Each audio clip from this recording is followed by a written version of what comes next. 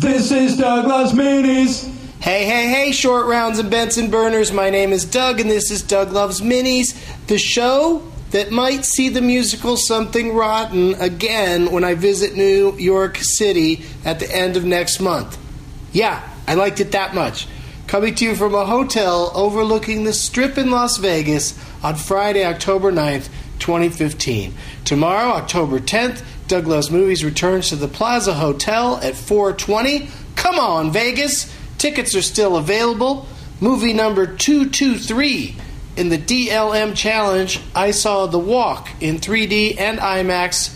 And like I said on the potty from New Orleans, the 3D is pretty unnecessary. But the movie is beautifully shot. And we're seeing if you don't mind wearing those damn dumb glasses. What are you guys watching for movie number 223? British Dominion saw The Breakfast Club. Well written and cast teen classics still relevant. Agreed. Ptolemaic Golf saw Teacher of the Year. Come for Jason's Lowell Hammer. Stay for Randy's Clive Hammer. Oh. The Sklar's are in that movie? Is that what you're saying? Travis G. Allen saw The Nightmare, a kind of scary documentary about nightmares and sleep paralysis. Oh, yeah, that's from the guy who did Room 237. The Alex Brannon saw Roadhouse, has nothing more to say about it. Ralph Varlies saw Mission Impossible Rogue Nation. Some excitement, but lots of boring exposition. Thank you, Ralph. You got my back on that one. Boring and dumb exposition, if you ask me. Jeff Carpala saw The Gift. Creepy old friend thing has been done a million times, but sufficiently creepy. Yeah, I liked it. LeBlancer saw Aloha. Fine movie, but expected more from all-star cast. You expected more from a movie that was a complete flop? That nobody said hello or goodbye to? Filthy Andy saw Blade Runner. Sci-fi visuals and designs were top-notch. Nice Doug Benson cameo, too. And he includes a shot of me in the film. So thank you for that, Filthy Andy. Huddled Cow saw The Overnighters. Stick with this doc past the first 20, and oh man, what the fuck just happened? Oh, I haven't seen that. I thought you meant The Overnight with Adam Scott.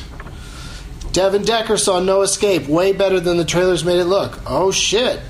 I've heard a couple people say that. I might have to fucking check that out.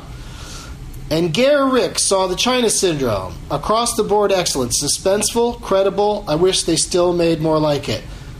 It's pretty damn good. Doesn't get any better than Jack Lemmon in that movie. And Jane Fonda and Michael Douglas are pretty good too. Pretty good. Alright, that's enough of that. Doug Loves Movies is coming to a lot of places over the next few months. Check DougLovesMovies.com to see if it's anywhere near you. That's DougLovesMovies.com. And as always, the trend of every movie in IMAX having to also be in 3D is a multi-dimensional shithead. This is Doug Loves Minis. This is Doug Loves Minis. Sha-la-la-la-la-la. This is Doug Loves Minis. Sha-la-la-la-la-la. This is Doug Loves Minis.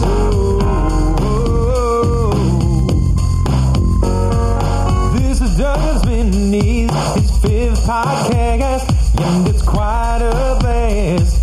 It's bite-sized, some middle dollar fast. It's a Doug Benson show, done before you know. Listen for the dates and bring a name tag to the show. Here with Leonard Maltin rated in the game named after him. Made it funny that he's played it. Do I Doug singing on the screen game today? If the funny bone hurts, roll up the big J's. Made a category if you ain't too bird pain. Baby bird is dreaming. It's a love-hate kind of thing. You can share it with a friend. Just listen to the end. That's when you hear the shithead sing. Keep it kind of Doug, I'm the Benson bug. This is Doug Loves Minis. Doug Benson does it like nobody does. This is Doug Loves Minis. Can't get enough of that Benson stuff. This is Doug Loves Minis.